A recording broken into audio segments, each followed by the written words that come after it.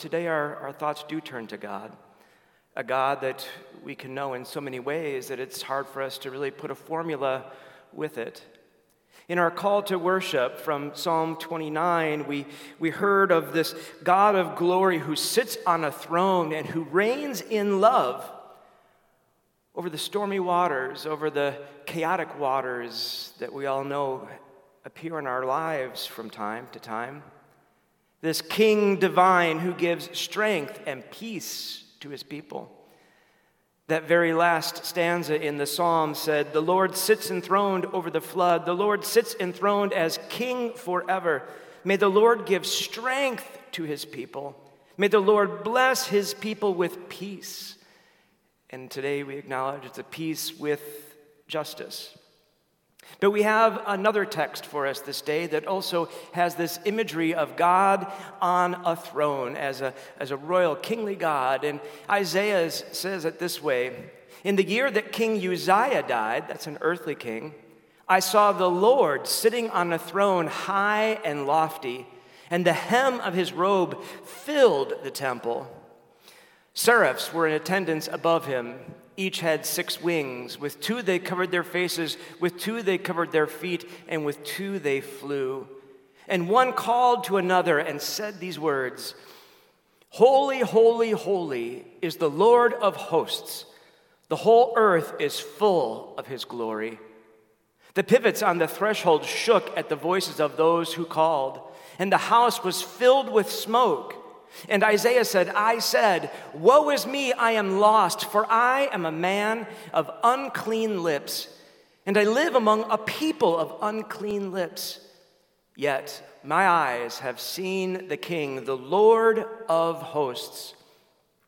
Then one of the seraphs flew to me, holding a live coal that had been taken from the altar with a pair of tongs. The seraph touched my mouth with it and said, 'Now that this has touched your lips, your guilt has departed, and your sin is blotted out.' Then I heard the voice of the Lord saying, 'Whom shall I send? And who will go for us?' And I said, 'Here I am, send me.'" That's a very famous passage and a lot of great hymnody. "Here I am, Lord, here I am, here I am." In this text, we see that Isaiah has made a decision. And the decision that he has made is a decision of how he's going to live his life. His life is going to be lived with obedience to the Lord of hosts, the Lord enthroned. This God that we celebrate today as 3 in 1 has asked, who will go for us? Who are the us there? Is it the 3 persons of the Trinity? Is it the whole heavenly council? Who will go for us? And by stepping up and saying, "Me, here I am, send me," Isaiah is committing to a life that will not be selfish, a life lived not to just create his own comfort or to please his own interests, but instead to live for a higher calling. And as we know, the life of a prophet or a missionary or a minister or a disciple of Jesus Christ is not always easy. No, when things get tough, there is this temptation to run to comfort, to try and find an easier path. There is something about us that we are bent to our creature comforts. And the Apostle Paul knew this very well. And the church that he was writing to in Rome were battling with this as well. And so Paul has this text that I'm going to read to us in 5 different segments. I'm going to unpack them a little bit, but we're going to see all 3 persons of the Trinity in this little text. And so Paul writes, "So then, brothers and sisters, we are debtors, not to the flesh, to live according to the flesh. For if you live according to the flesh, you will die. But if by the Spirit you put to death the deeds of the body, you will live." And I want just to leave that up there for right now. One common or modern contemporary translator said it this way: "So don't you see that we don't owe this old do-it-yourself life 1 red cent? There is nothing in it for us, nothing at all. The best thing to do is give it a decent burial and get on with your new life." New life. a life that is possible with this Spirit. With it comes life and peace. Without this Spirit, death is inevitable. We can either live by it or we can live against it. And we know that by allowing ourselves to be led by the Spirit or to be guided by the Spirit as a living force indwelling us, the Spirit becomes an active force shaping who we are and shaping what we do as God's people. When we make the decision to turn away from sin's appeal in and through the power of the Holy Spirit regarding sin as death, then no matter what temptation comes our way, we can claim victory over it. But Paul continues. He says, "For all who are led by the Spirit of God are" what? What does it say? They are children of God. Children of God. That contemporary pastor says, God's Spirit beckons. There are things to do and places to go. And so we have to ask, what does it mean to be led by the Spirit? The Spirit is oftentimes just described as a wind, but we don't want to be the kind of person that just goes whichever direction the wind blows. Who knows where we might end up? But to be led by God's Spirit means to have changed our future. To change our future from death to life everlasting. To change our relationship to a relationship with God that is not rebellion, but is instead obedience.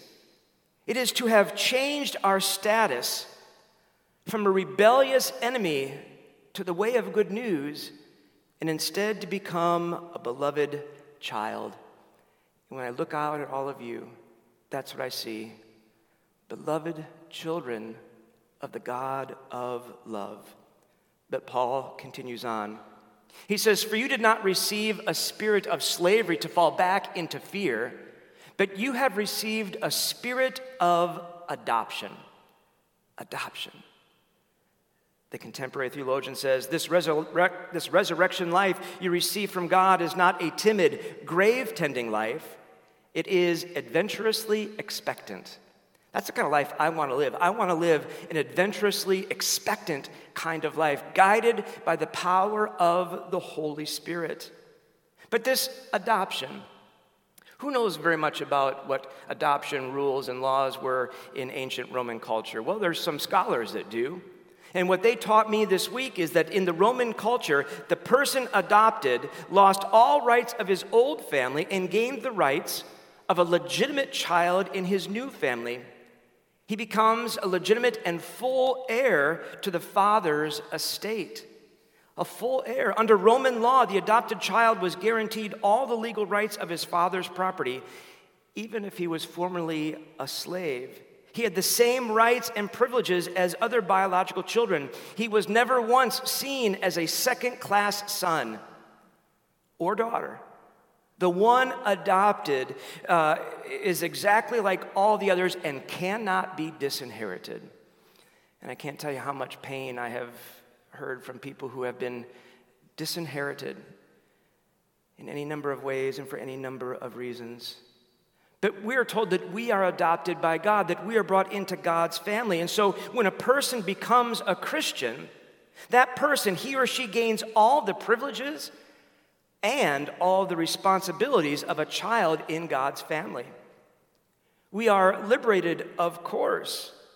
And so this is great good news. You are not an orphan, a black sheep, or someone from a broken family lineage. You have a new family, a wonderful, diverse family, and you have a new older brother, your big brother, Jesus, who is also Lord and Savior. What a wonderful and great promise that we are given by God to be God's children. It's written about in the letter of John, 1 John 3:1, "See what love the Father has given us, that we should be called children of God, and that is what we are." But on this Peace with Justice Sunday, we know that when we see others, when we see the other as God's children too, we communicate with them differently. If I can look at you and see that you are my sibling in God's love, my sibling through the blood of Jesus Christ, I'm going to look at you differently. You are no longer simply going to be problematic in my life because you are my brother, you are my sister. You may behave poorly, but I do too. I have great capacity to do that. You may be difficult to be with at times, but we are together God's children.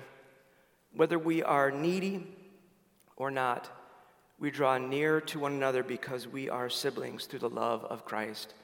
And if we have been inherited or adopted into this great inheritance, we call God something different. And so Paul continues in this text when he says, when we cry, can we go to the next slide? When we cry, Abba, Father, it is that very Spirit bearing witness with our spirit that we are children of God.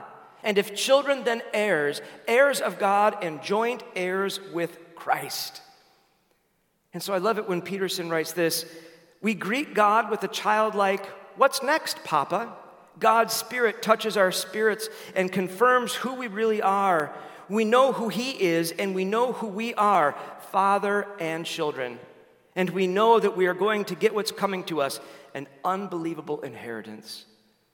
But yes, there is a peace when we acknowledge God as our Father, Mother of us all. On my very first Christmas Eve with you, I'm sure everyone remembers every single word I spoke my very first Christmas Eve worship service here. I told a story about a single dad. His wife died unexpectedly, and he was left to raise this small son all by himself. And one night, the baby just cried out, "Daddy, Daddy, Daddy." And the father woke up and said, "Come into my bed, son." And the child crawled into bed with his dad, and the dad said, "It's going to be okay. I miss Mommy. I miss Mommy too. Go to sleep, son." And the son said, "Daddy, as long as you're looking at me, I think I can sleep." And he did. And the dad waited until he could hear the heavy breathing, and he looked out into the starry night and said a prayer to a Father God who had adopted him. And in the same language as his own son spoke to him, he spoke to God in the heavens and said, "As long as you're watching me, I can go on. As long as you're watching me, I can go on." Brothers and sisters, whenever we cry out, Abba, Father, whether it's in times of fear or joy or confession or thanksgiving or praise or simply the desire to be close, we are opening our lives to God. And we are taking our place in the life of God. We are acknowledging what already is, that God is present, that God will and does respond, and that God's first answer to us, if we are asking the right questions, seeking the right way, is always going to be yes. Now, that doesn't mean that we always get what we want. Don't we know that to be true? We don't always get what we want. But God's yes means that God opens God's life to us. Ultimately, God Himself is the answer to our deepest and most profound needs and requests. Maybe the Rolling Stones did get it right. You can't always get what you want, but you get what you need. Get what we need. God is the one in whom we live, in whom we move, and in whom we have our being. And that means that we are born from above. Born from above. When we cry out, Abba, Father, we are claiming and seeking birth from above. It means we take our place in the life of the Trinity. And the Trinity is mystery. And in the mystery of Trinitarian life, all that we are and all that we have become is one shared life. A shared life. We are forever opening ourselves up to receive the life of another and pouring ourselves into the lives of another. Abba, Father, does not simply describe who God is. Abba, Father, describes how God is. And so this writing to this church in Rome in this passage that we have today ends with this last sentence. If, in fact, we suffer with Him, so that we may also be glorified with Him.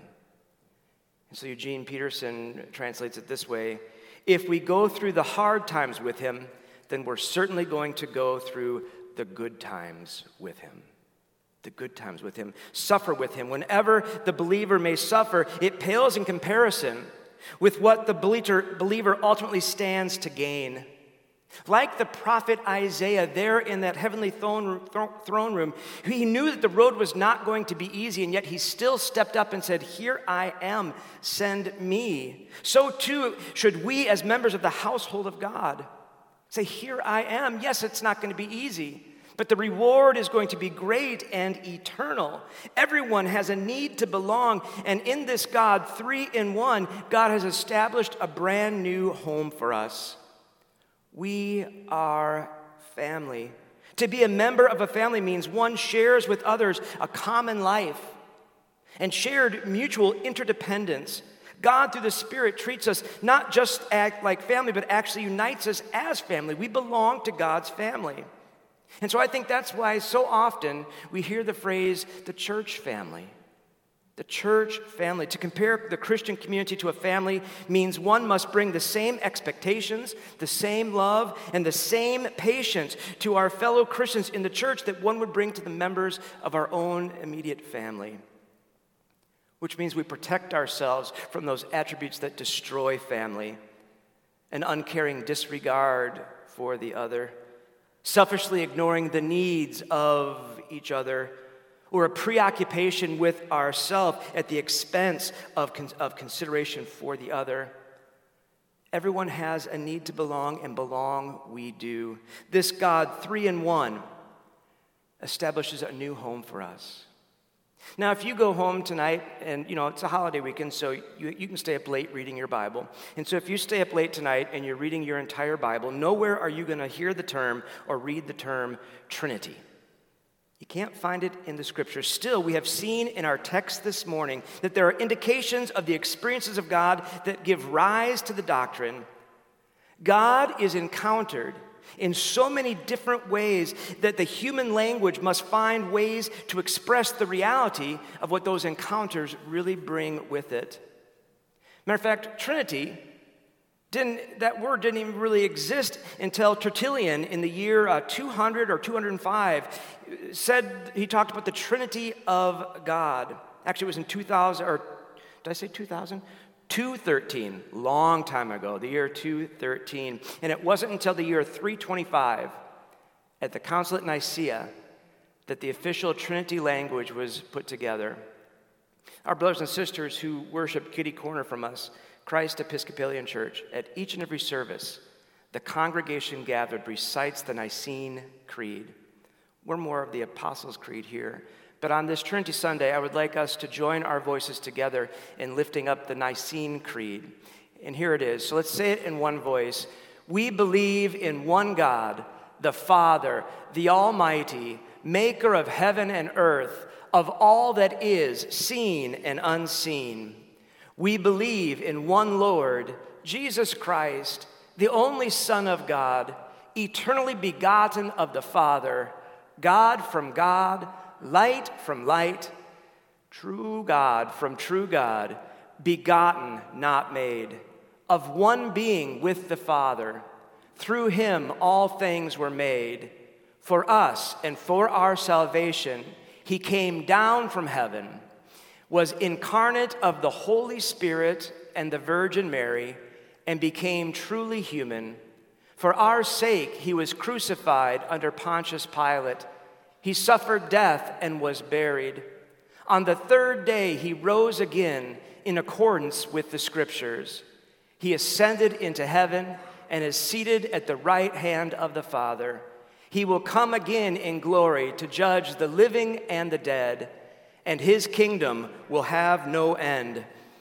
We believe in the Holy Spirit, the Lord, the giver of life, who proceeds from the Father and the Son, who with the Father and the Son is worshiped and glorified, who has spoken through the prophets. We believe in the one holy Catholic and Apostolic Church.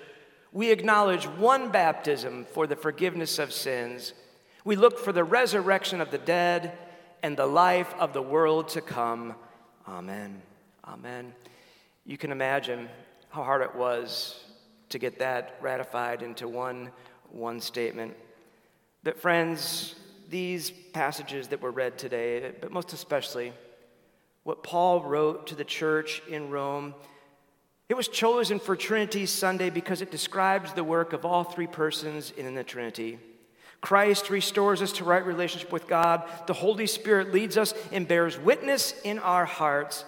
The Father adopts us as children and heirs. And so Paul is more concerned with describing what the Godhead does than with its identity.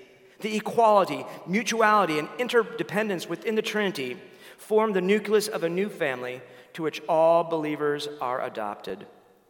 And so, yes, friends, this Trinity empowers us to be the people of Christ that truly work for peace with justice. And so let me end this sermon with a prayer. Would you pray with me? Everlasting God, you have revealed yourself as Father, Son, and Holy Spirit, Creator, Redeemer, and Sustainer, and ever live and reign in the perfect unity of love. Grant that we, your adopted children, may always hold firmly and joyfully to this faith, and living in praise of your divine majesty, may finally be one in you, who are three persons in one God, forever and ever. Amen.